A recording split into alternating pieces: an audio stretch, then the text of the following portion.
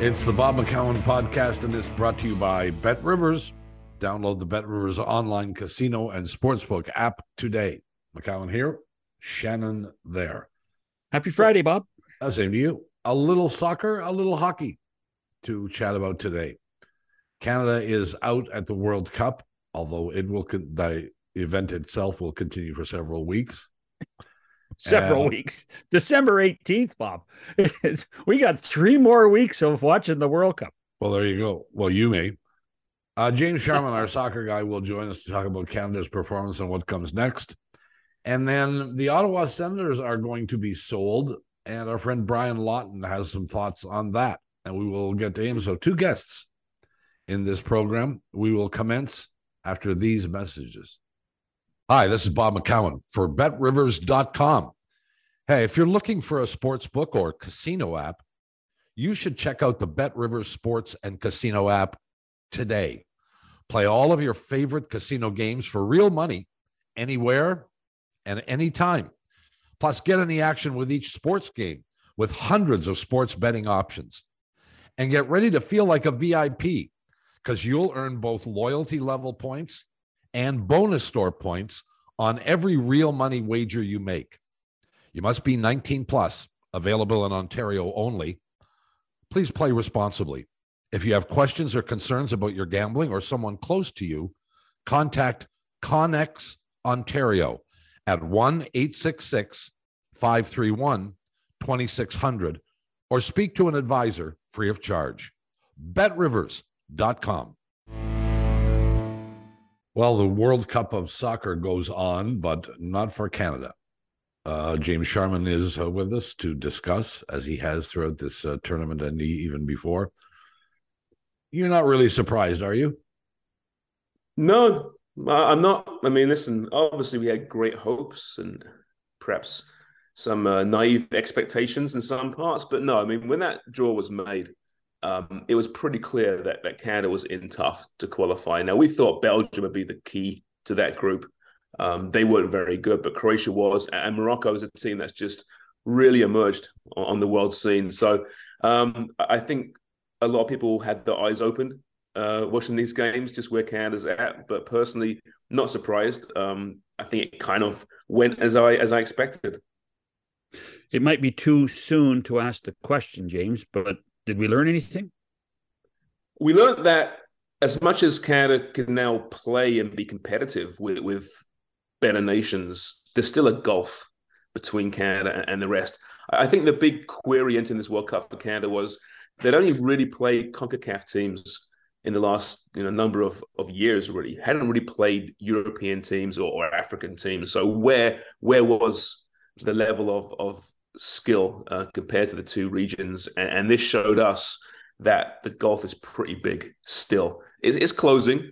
There's progress being made, but at this point, Canada's still fighting quite a battle to be competitive on that world stage, and the world's only getting bigger. Seeing these other smaller nations having good World Cups, some of the bigger nations having bad World Cups. So the world's getting bigger, and Canada's in that mix somewhere.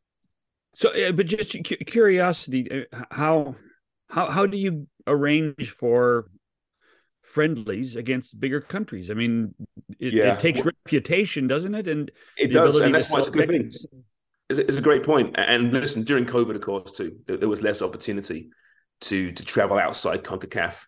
The long qualifying campaign, the Nations League, there isn't much opportunity. But now, a couple of things, really. Well, now Canada is more of a destination, perhaps, for other teams in friendly windows. Now, maybe that's in Canada. Maybe it's having European-based camps. But because they've made some noise in the world stage, because people now know about some of their players, Alphonso Davies is becoming a household name. I think you're going to see better teams signing up to play Canada, especially with the World Cup being in Canada in 2026.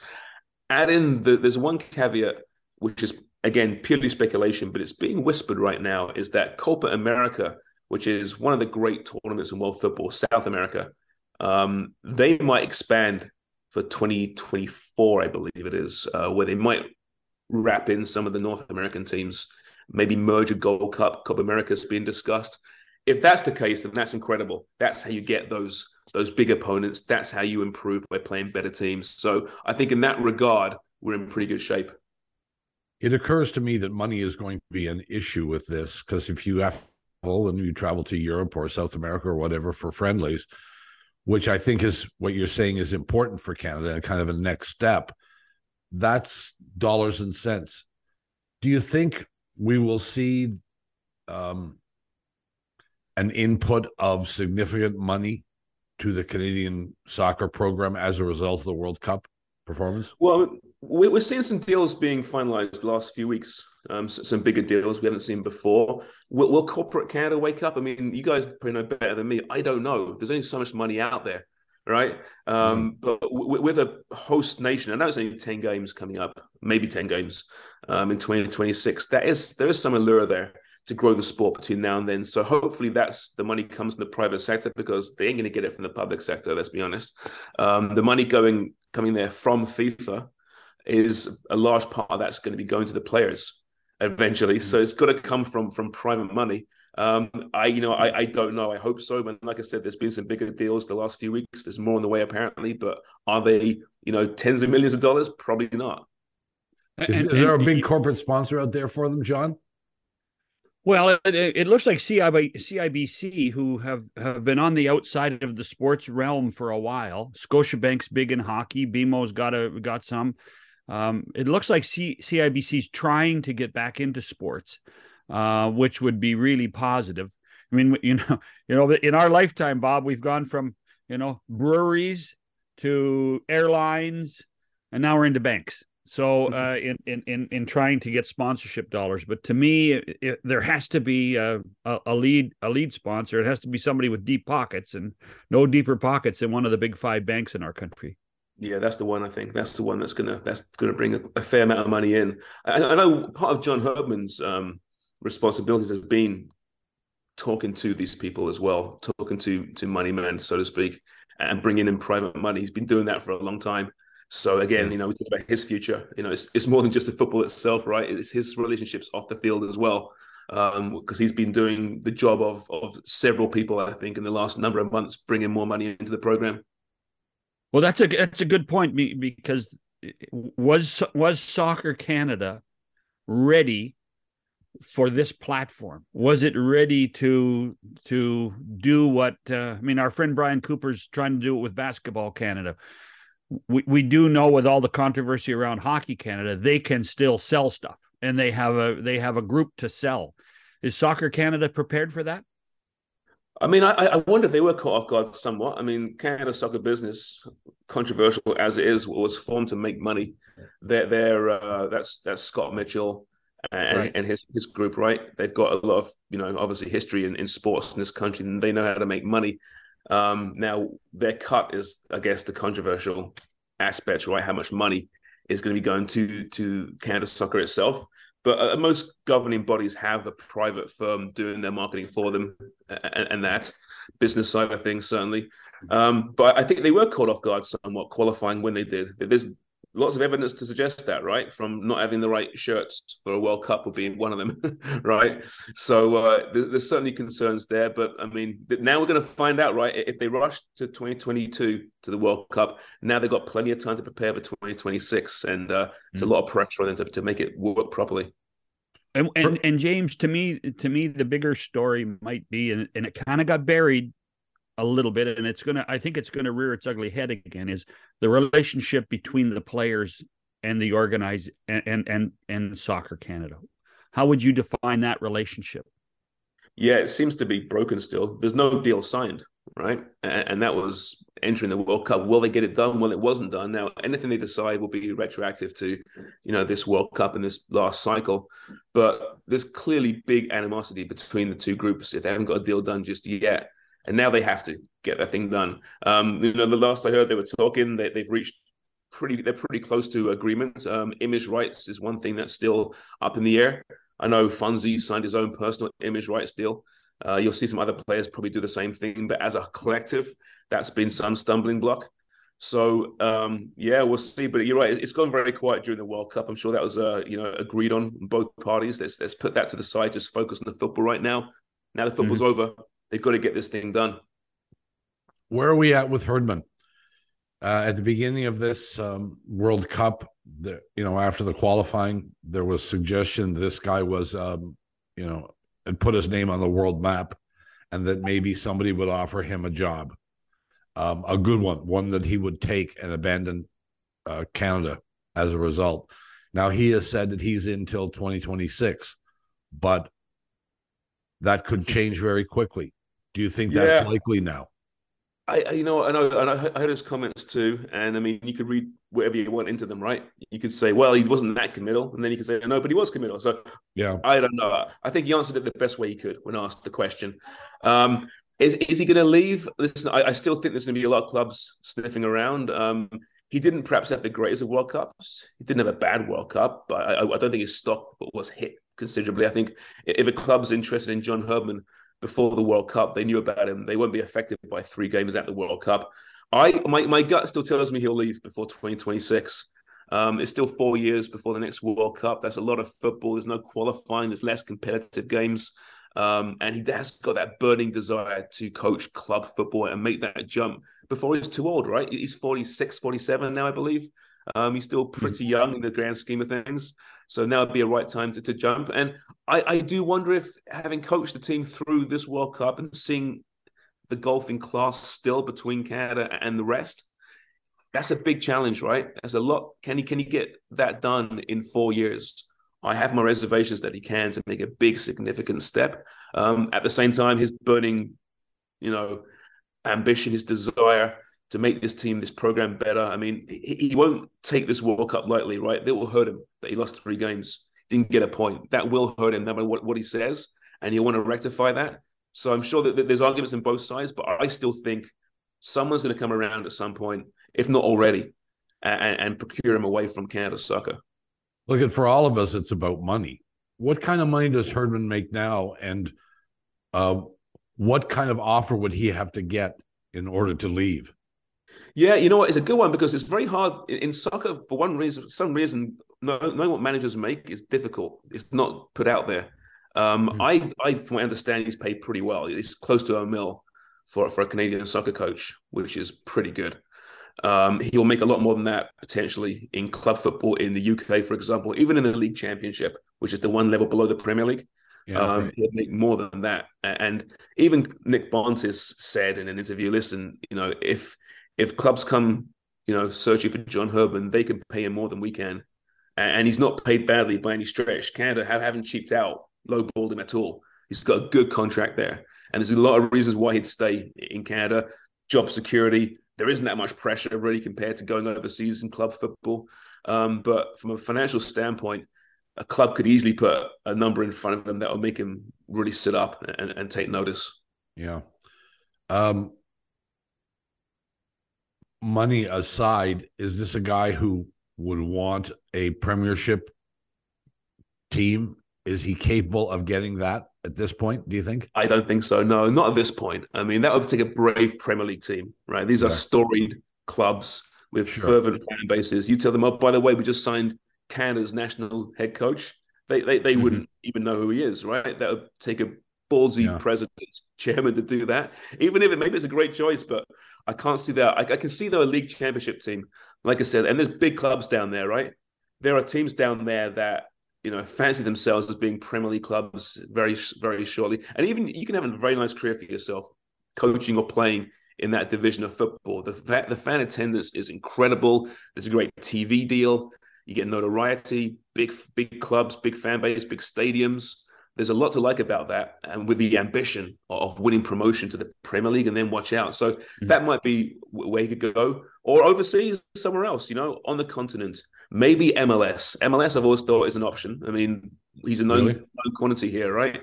I believe he's been approached before by MLS teams, and he said no. Though I think maybe he's making that jump to club football. He'll go overseas, back to where it all began. But certainly there'll be enough clubs interested eventually. Let's remember, this guy, went all the way to New Zealand, and then came to Canada. So there's no realm out of distance for John Herdman. There isn't, and he's got a chip on his shoulder, right, John? I mean, this guy left England because he wasn't given the opportunity there to coach. hadn't played, right? I'm sure he'd love to go back there and be successful and say, see, I told you. Yeah. I had to leave eventually, but I came back. I'll tell you what, he's a Pied Piper, though. I mean, he is he's really, really engaging. I mean, I can't imagine, you talk about the corporate world, sitting across a table from John Herdman and then not bringing up my checkbook. I know. Oh, yeah. Well, I mean, listen, from a football standpoint, he's convinced numerous players to play for Canada when they could have played for the US or other teams around the world, good opportunities. And he's convinced them, right? Stefan Estacio could have played for Portugal, right? And he didn't. He chose Canada. I mean, that's some sales job. Okay, so we've addressed the coach. What kind of turnover in 4 years will we see in players? Yeah, I mean, it's still a pretty young team, right? But the older players are key players and key personalities. Starting with Atiba Hutchinson, who at 39, I am assuming he'll hang him up now internationally. I mean, it's possible they'll stick around for the Gold Cup next summer and go for a trophy, some of these guys. But Atiba at 39, I mean, he still wants to play at Besiktas in Turkey. I think he's done his job. It'd be a nice place for him to go out, having played in the World Cup for his country. The goalkeeper, Milan Borjan's mid-30s now. Now goalkeepers can play till they're in their late 30s.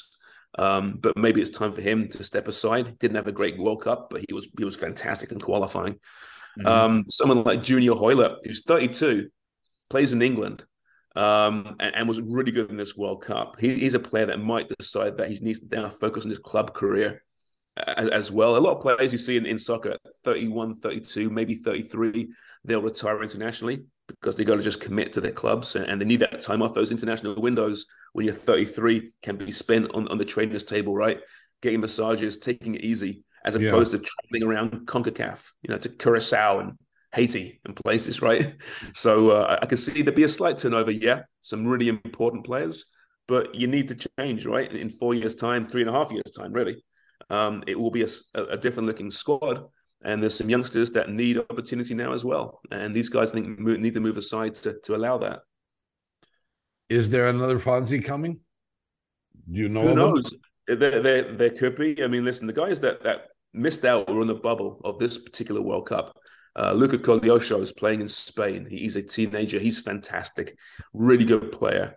Theo Corbiano has been playing in England for a long time now. Young player.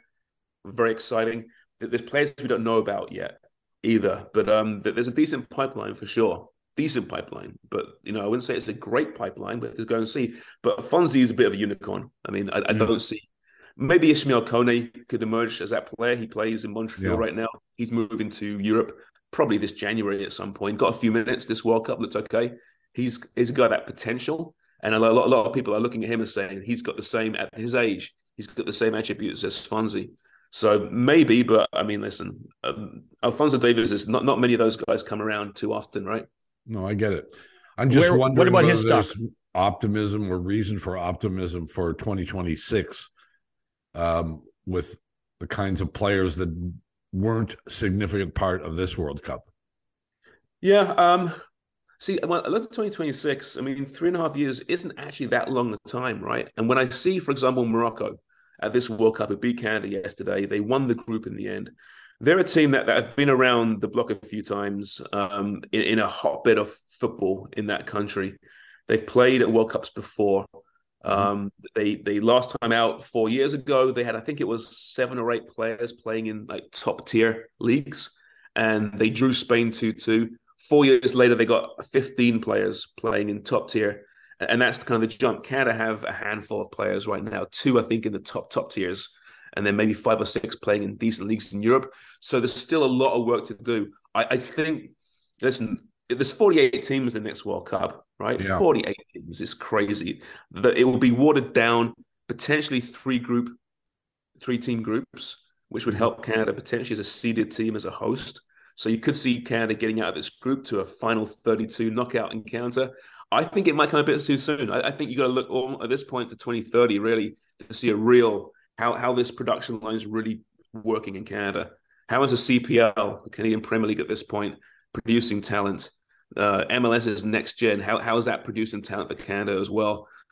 So as much as it'll be really exciting in 3.5 years, and it could be a really exciting team, I think it might be a little bit too soon. Well, to put it in perspective, and 1986 is going to rear its ugly head again. This is the first time in 36 years the Moroccans have gotten through. Yep. So 1986, when we got to the World Cup for the first time and couldn't score a goal, that's how long it's taken the Moroccans to get out of the group stage. Yep. And they played in World Cups. Exactly, right? It ain't easy. Right. I mean, it's difficult. 48 teams, it might be a bit easier. But, listen, you can't blame Canada for a 48-team World Cup, right? But if they finally win a game against Papua New Guinea in the first round, I mean, well, great. got to win against Papua New Guinea. But James, to me, the challenge is to make sure that between now and then we have competition to improve. Key. We won CONCACAF.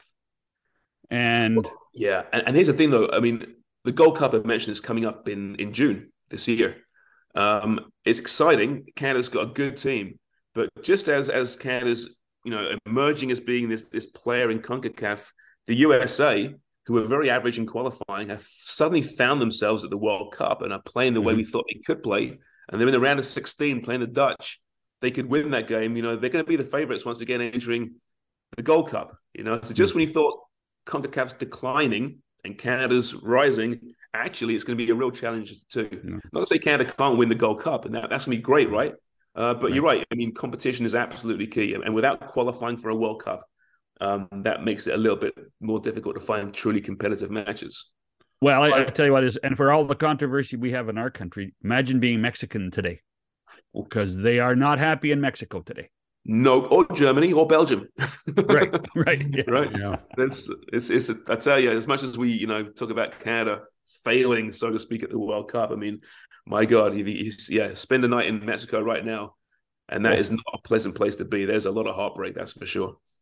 Well, I would say that at least the casual fan like me looks at the U.S. qualifying for the 16 and thinks, well, how does that happen? What does that mean?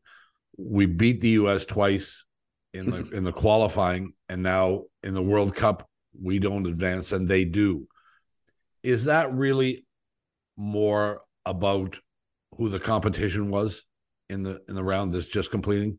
I mean, that was a tough group too. Actually, the toughest group in the World Cup as far as FIFA rankings, which doesn't mean that much, was Group B, with the States, with Iran, and with England and Wales, as far as the lowest ranked teams or highest ranked teams in FIFA.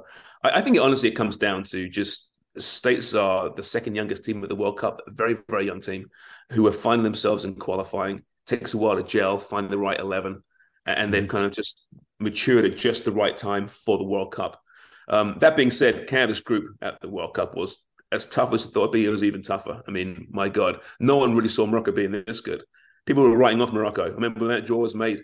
Oh, well, we can get points off Morocco. And I'm thinking, yeah, they're a pretty good team. And lo and behold, they were a great team. And Belgium was the whipping boy in many ways of this group. They were very poor. So it's a very strange World Cup so far. A lot of smaller teams are doing really well. Some of the big boys are struggling. Odd World Cup, a weird World Cup, when it is, where it is. And the results are following that suit. Okay, on to the 16. You've got to look into your crystal ball. Who's going to win now? Well, I picked Argentina to win it before the tournament, and then they went out and lost to Saudi Arabia, so I didn't look too great there. But they found their form, I think, again somewhat. They're still in that handful of teams. Brazil have been the most impressive so far, for sure. Look really good. They're playing later today, and they've qualified already, so they can take their foot off the gas a little bit here. I think it'll come down to one of those two teams. But you have France, who looked really good up until the last match where they lost. England's looked pretty decent so far. Portugal just lost to South Korea. I mean, honestly, as far as picking a winner, I mean, who the hell knows what's going to happen? I really hope, actually, that if it's not England, we do see a surprise team, in this odd World Cup winning this thing. Maybe an African team, a Senegal who's playing England. Maybe they can make a run, a really good team. Maybe the States, who knows, can catch lightning in a bottle. There's something about this World Cup that screams shock. And we might see that, but, hey, we could be talking on December 20th, and it's Brazil up against France in the final, and no one's that surprised. It kind of reminds me in so many ways of March Madness. First round upsets, lots of upsets. But in the end, we get back to the same teams. Yeah. When all the brackets are smashed. Yeah, that's right. Everybody's bracket smashed. And then we get back to the same teams. So Brazil, France, Brazil, France makes a ton of sense. And then, the frustration in England will be, we just can't finish. Why can't we finish? Gareth Southgate's full. The manager's full. Blame him. Yeah. He's the only guy I like. Or they win, and then the country burns. Hey, it's good times. Well, it wasn't a great World Cup for Canada, but it was certainly fun to be involved for the first time in 30, 40 years. So 36, yeah. Yeah, let's take that much at least from this experience. Mr. Lawton, thank you very much, or Mr. Sharman, I'm sorry. Thank you very much, and we'll chat with you down the road as we see how this World Cup evolves. Thanks, pal. Happy to, both. Thanks so much, guys. We'll chat soon. Okay, James. Back after this. And now a word from our sponsor, BetterHelp. These days, more athletes are speaking out about the importance of mental health. But you don't have to be in the pros to take care of your mental well-being and being focused and in the zone. Therapy is the best way to stay in peak mental shape. We've all seen firsthand the benefits of unloading the stress, of working through the emotional healing, and dealing with anxiety and depression. If you're thinking of giving therapy a try, BetterHelp is a great option. It's convenient, accessible, and online. Get matched with a therapist after filling out a brief survey, and you can switch therapists at any time. When you're ready to feel at the top of your game, therapy can get you there. Visit betterhelp.com/Bobcast today to get 10% off your first month. That's betterhelp.com/Bobcast. We are back. It's McCowan and Shannon, and Brian Lawton joins us now. And Lawton, we wanted to talk to you for a bunch of reasons, obviously, but we missed you. We missed you. You have some experience in acquiring NHL franchises or attempting to do so, and there is one for sale right now, and that's the Ottawa Senators. And we're only a few days away from understanding, I guess, what bids might be out there. And we are told there may be as many as 20 bidders for this franchise. First of all, are you surprised at the number of people that are interested in them? Not really. No. I mean, there's just so few of these things available. I mean, sports teams in general, that there's more wealth in the world. We know that. We've seen that through the pandemic. And, people want to get interested in it. And the NHL does a really good job. Sal is handling this out of New York for the Ottawa Senators. I think he's doing a good job. He's going to create a lot of interest. I'm curious to see where the bids come in, to be honest with you. We hear a lot about a desire to have local ownership, and especially a team like Ottawa, which has been, well, we know what their history is, and we know that there has been talk about the team moving out of Ottawa and not surviving there. I would imagine with a new arena, that's not going to be a problem anymore. But do you think you have an inside track if you're a local? I think it helps. I don't think it's the be-all, end-all. At the end of the day, in order to be a pro sports owner today, and I have been involved in a number of different deals, you have to have the position that you are a guardian or custodian of the ownership of a pro sports franchise. Even in North America, we know that this is the way over in England, where they literally can cancel you and your ownership. It's going more that way here, where it matters to the community who owns the team. But ultimately, what matters more, and I think we saw this with Jeff Vinik in Tampa, and Jeff, is from Sandy Hook, New Jersey, I believe, was living in Boston, part owner in the Red Sox, wants to get involved in a team, buys the Tampa Bay Lightning. And him and I had a conversation at one point, and the biggest thing I said to him is that you've got to plug into the community and let the community know that you support them. And I'm not talking about just building a winning team. Jeff had his own philosophy about how he was going to invest in Tampa, and he's absolutely done that. But he had a lot of wealth. Jeff was rumored to be worth about $2 billion then. I'd say, without any proprietary knowledge, it was probably closer to $4 billion. He has invested like crazy in Tampa. He has shown up at every home game and given away $50,000. He has plugged into the community. He has made it his first home. You don't have to be local starting out, but you do have to be committed to the community in order to be a successful owner today, in my opinion. So let me ask you this, Brian. You talk about there's more wealth in the world than ever before. These people that are looking at sports teams love to make money. Do the Ottawa Senators make enough money or any money to make this worth anyone's while? Seriously? Well, John, this is right up your alley. I mean, I think their crown jewel for the market size team they are right now is their TSN deal, quite frankly. They found themselves in a rather unique, favorable position, and they were able to capitalize on it. These businesses are not, internet type businesses that are infinite. You could figure out what the revenues are pretty tightly. And then it's just a matter of what are you willing to pay in terms of wanting to be an owner? How much money are you going to be comfortable with making? There's always the allure of, well, you can go on a big playoff run and you can cash in. And yes, that's true. But remember, there is some revenue sharing in the playoffs. Mm-hmm. There's so many different dynamics to really examine. And I've talked to a lot of different people about owning teams over the years. And everybody is just a little bit different. The position that you're saying, believe it or not, John, I think it's less popular than you think. I think really? that when you get to this level of wealth, there is some vanity involved in it. You have to absolutely subscribe to the scarcity argument in terms of value, because there's really no numbers. Certainly not in Ottawa's case, where you would leverage that type of money to get that type of return. There are easier ways in the world to make money, but there aren't as many enjoyable. There aren't as many from a vanity perspective as owning a professional sports team gives to people. And the guys I know that own teams that are not named Jerry Jones and are not hitting it out of the park every year on a free flow cash basis are very, very happy with their investment for the most part. Most guys you hear, I'd say Tom Dundon's probably a pretty good example of this. I know Tom pretty well. Tom got involved in the league, probably wasn't making any money, but he's not losing any money either. And he loves the Carolina Hurricanes. He loves being involved in it. He knows he has a chance to make money if they can go on that elusive big run.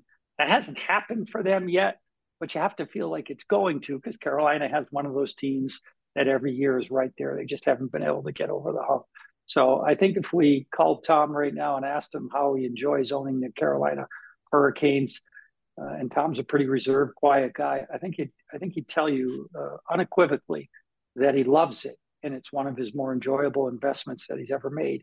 And this is a guy, obviously, that was a main driver in Topgolf, made a ton of money in the subprime car loan business. But I think that owning the Carolina Hurricanes is a big deal for Tom. Owns golf courses in Dallas. He's just a really successful guy.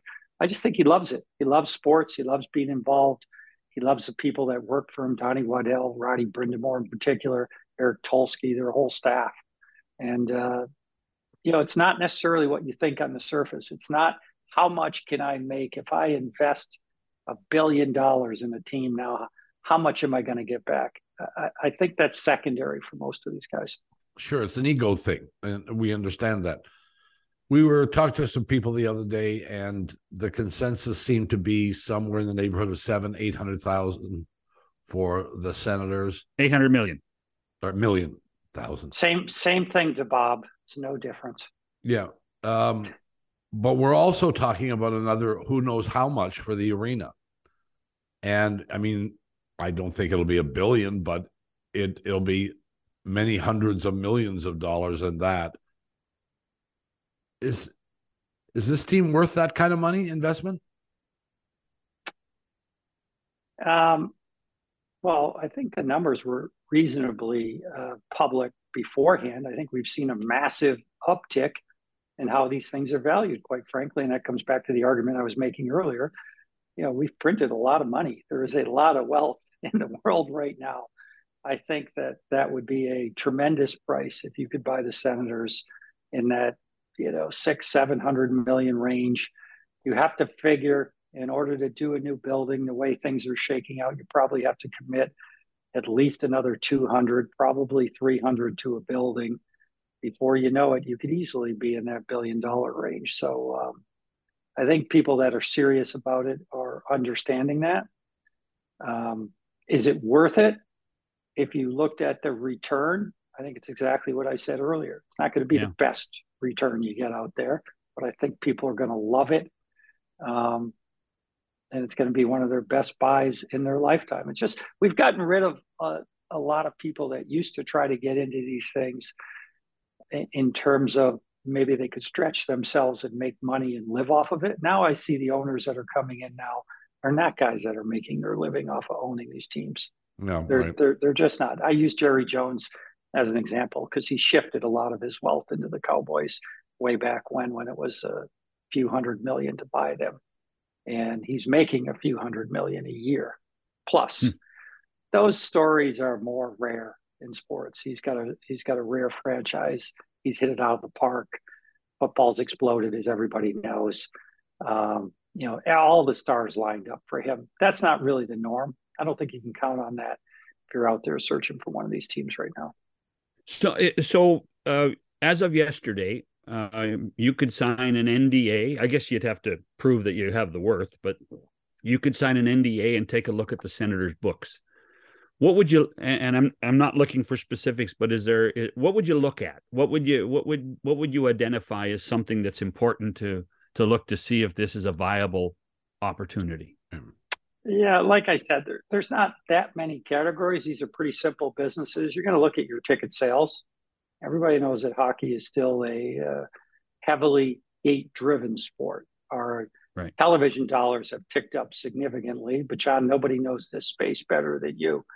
And I don't think you're taking the television dollars in hockey over baseball, basketball, or football right now. No. Those are just facts. But the ticket revenue, surprisingly, is really, really strong.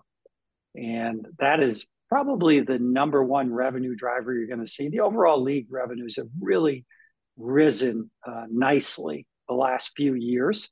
After looking really bleak because of the pandemic, it's popped nicely.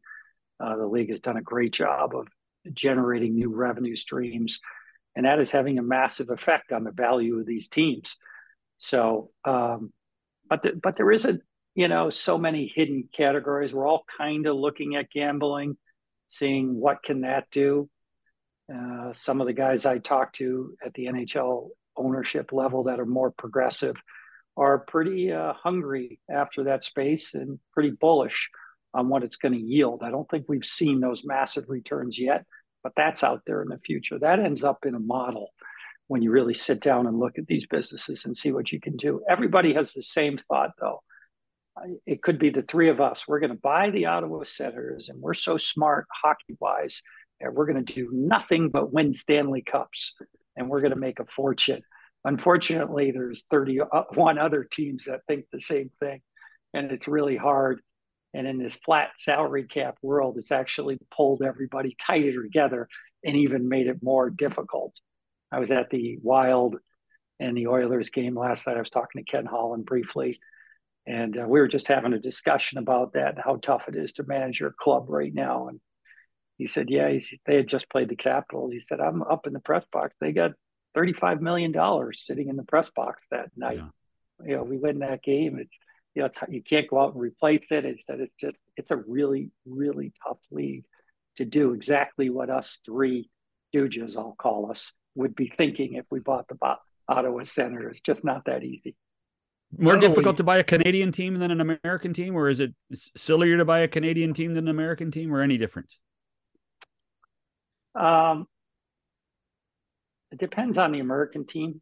So obviously I ran Tampa, and that was at a time in 2008, economy was not very good. It was a challenge to get people to come to the games. The team wasn't very good. Economy wasn't very good. The benefit or the extra value in Canada is you don't have to educate people as much or push them to want to go to hockey games for the most part. The price is getting up there now where it's clearly having a negative effect, and winning is more important than ever. But like I say, some U.S. teams, because here in Minnesota, as soon as U.S. Thanksgiving, and you worked in this market, John, so you know, once you get that, and somebody told me this my first year pro playing for the North Stars way back when, where the buildings were kind of, we had a good showing of fans, but it wasn't great. And I think it was Al McAdam one day. I was looking around. He said, "Oh, Brian, you just wait. Once we pass Thanksgiving, every seat you can see around the top that's not full, it'll be full." And that's the value of, there's Canada, to me, has the ability to do that in general more than the United States. But the United States has a number of really great markets that are exactly like that. It's some of the cities where you have to educate more and compete with other things like the sun, golfing, right, great weather, things like that, that it makes it more of a challenge. But, overall, the league, the league has, in my opinion, always wanted parity. Gary says that openly, so we'll take him at his word. I think he has it. And I do think it helps all of the franchises to sell tickets because nobody's out of it ever. Eugene Melnick was a semi-regular guest on this program and on the radio show as well. And you always got the sense that under him, there was economic stress, that the team did not make money. Do you think the Ottawa Senators are a moneymaker, a break-even situation? What do you think? I absolutely do think that. I think Eugene would love, unfortunately for him, he did go through some years, and I would talk to Eugene all the time. Eugene's one of those guys that it's delightful to talk to him one-on-one. Some of the things you hear coming away from him in other situations aren't as delightful, but I really enjoyed him, and he was always so truthful with me, and I always completely respected him for that. I just think the league is in a better place now. Eugene was definitely capitalizing on their new deal with TSN, which is very strong by local broadcast deals. John, you could explain that better than me, but if we went around the league, we would say that, their local deal exceeds probably what you would think otherwise if you didn't know what it was compared to other similar size markets. And that was really a boon for him. The last piece for the Senators, in order to be more than just break even every year, and I think they already are break even, and that's my point, is Eugene would enjoy it more today maybe than he did 5 years ago. The league's just done a good job of increasing those television revenues. We don't have straight revenue sharing, certainly not to the level that football does on a percentage basis. So it can be tougher or put stress on some of these smaller market teams. But the league has improved that. They've increased those numbers, and there is more sharing, and it has brought everybody a little tighter together. And it definitely, in my opinion, has made this franchise profitable now. A new building is going to take that to another level. That will be the challenge in this sale. Can you get paid adequately for what is yet to come? And to your point, Bob, what is the acknowledgement for, oh, by the way, you have to put in at least a couple hundred, maybe 300 million more to really set that up right for the team to recognize that value. You get somebody else to pay for that, but they'll take all of that revenue and the team won't get it. So I see a partnership happening on that, to be honest with you. Yeah, understand.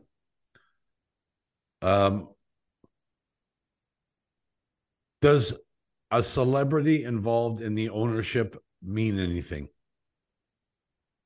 Yes. It really does. Ryan Reynolds is a big name. There's a reason why he's an actor and his net worth is over $300 million. You can find a lot of really great, famous people that that are not worth $300 million. He is a marketer du jour.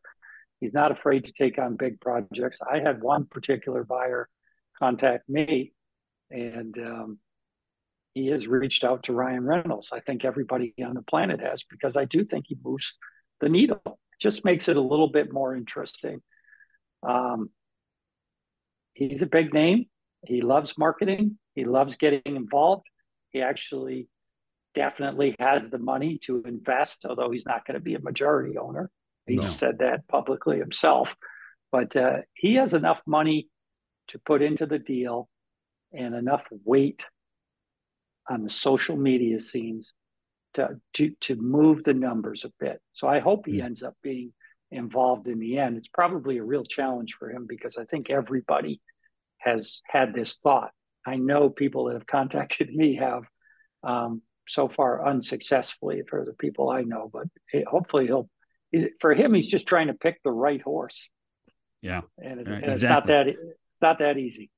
What's the timeline, do you think, Brian? Are we looking at All-Star game, or how quickly can this get put to bed? I think perhaps by All-Star game, although that feels a little soon to me, but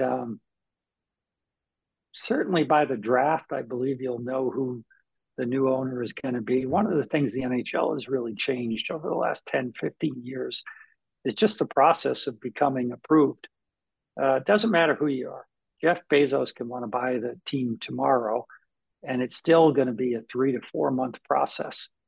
There's just a lot of due diligence that David Zimmerman, who oversees this for the NHL, has put into place.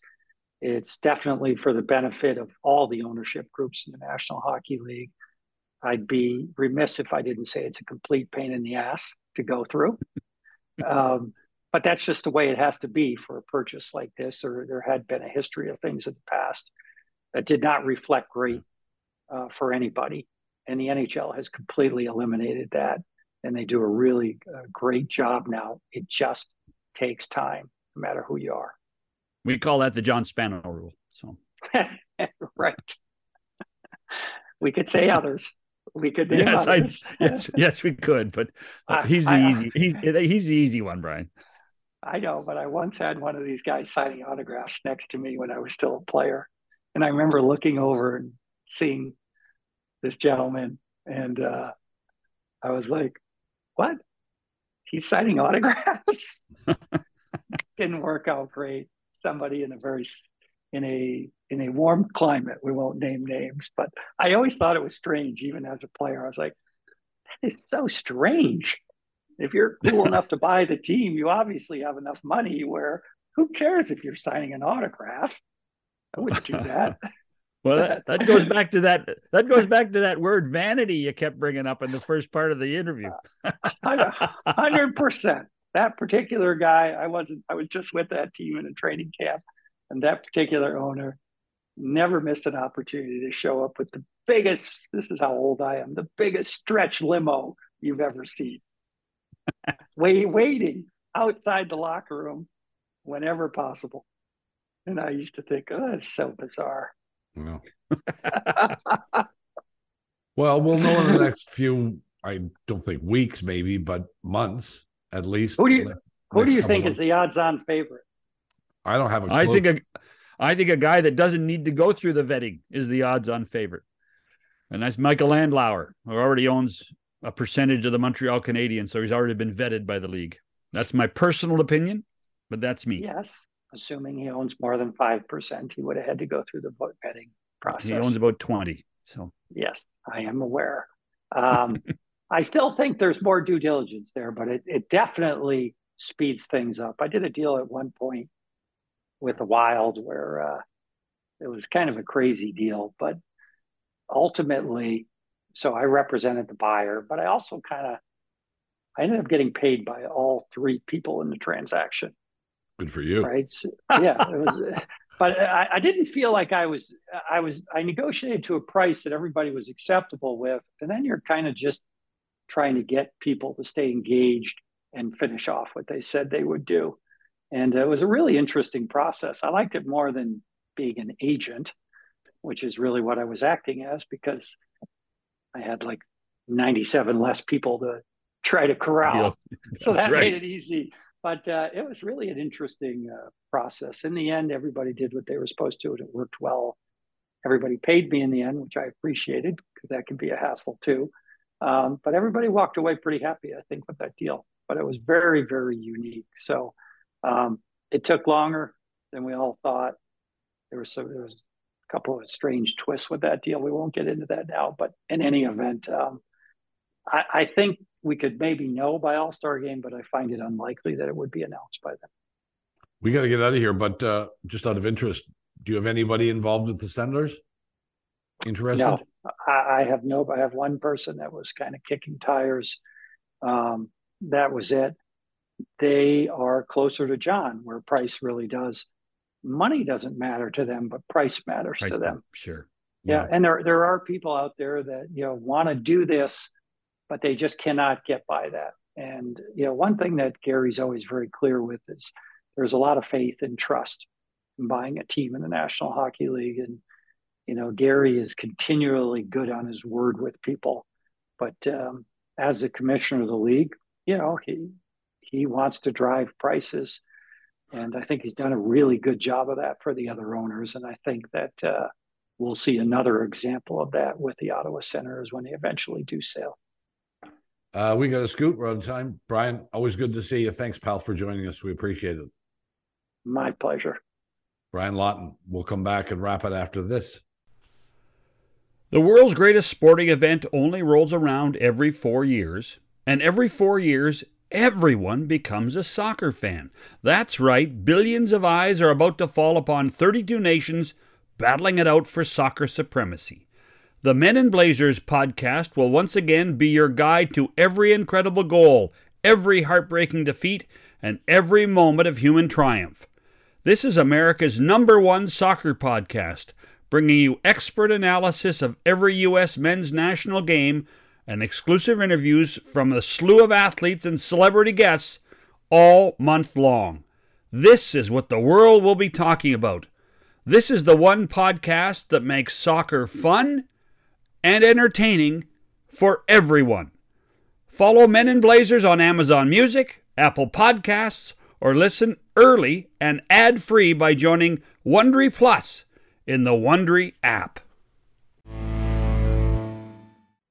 We are back, and our thanks to Sharman and Lawton. Okay, two questions for you. Two questions. What do you think Eugene would be thinking right now when he hears about all the interest in his team? I don't know. Let me ask you a question in response to that. Do you think this team would be for sale if Eugene was still around? No, it wouldn't be, but I think he would just be like a Cheshire cat saying, you see, I told you this was a great market. I told you we were going to do great things. I mean, Eugene, you knew how he talked and what he believed in. So I think he would say to everybody, I was right about Ottawa as a hockey town. Yeah, I don't think he'd sell either. Yeah, I don't think he'd sell. And you alluded to in the opening, Bob, that I would, of the people on this show, I would be the only one watching the rest of the World Cup. Is that true?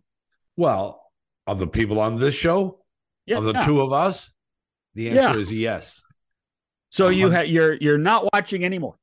I'm not saying I'm not going to watch anything, but I will not watch at the level that I did when Canada was involved. I mean, I watched every minute of Canada's games. Yeah. I probably will not watch another game from beginning to end. No. I have no interest. I have no team that I'm supporting. I mean, I'm an American by birth, but I don't have a relationship with the U.S. team. I really don't care what they do or don't do, as the case may be. So the sport is still just too pedantic and slow for me. Just not enough happening.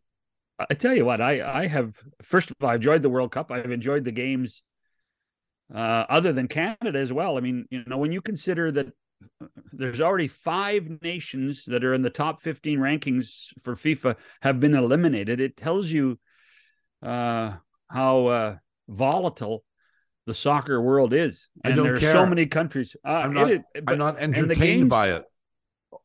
I tell you what, how could you not? The German game yesterday, they were scoring at will in the second half. It was fun. Not entertained. 3 or 4 minutes is probably the longest I've watched any other game. I will when there's a good game on, I'm going to phone you.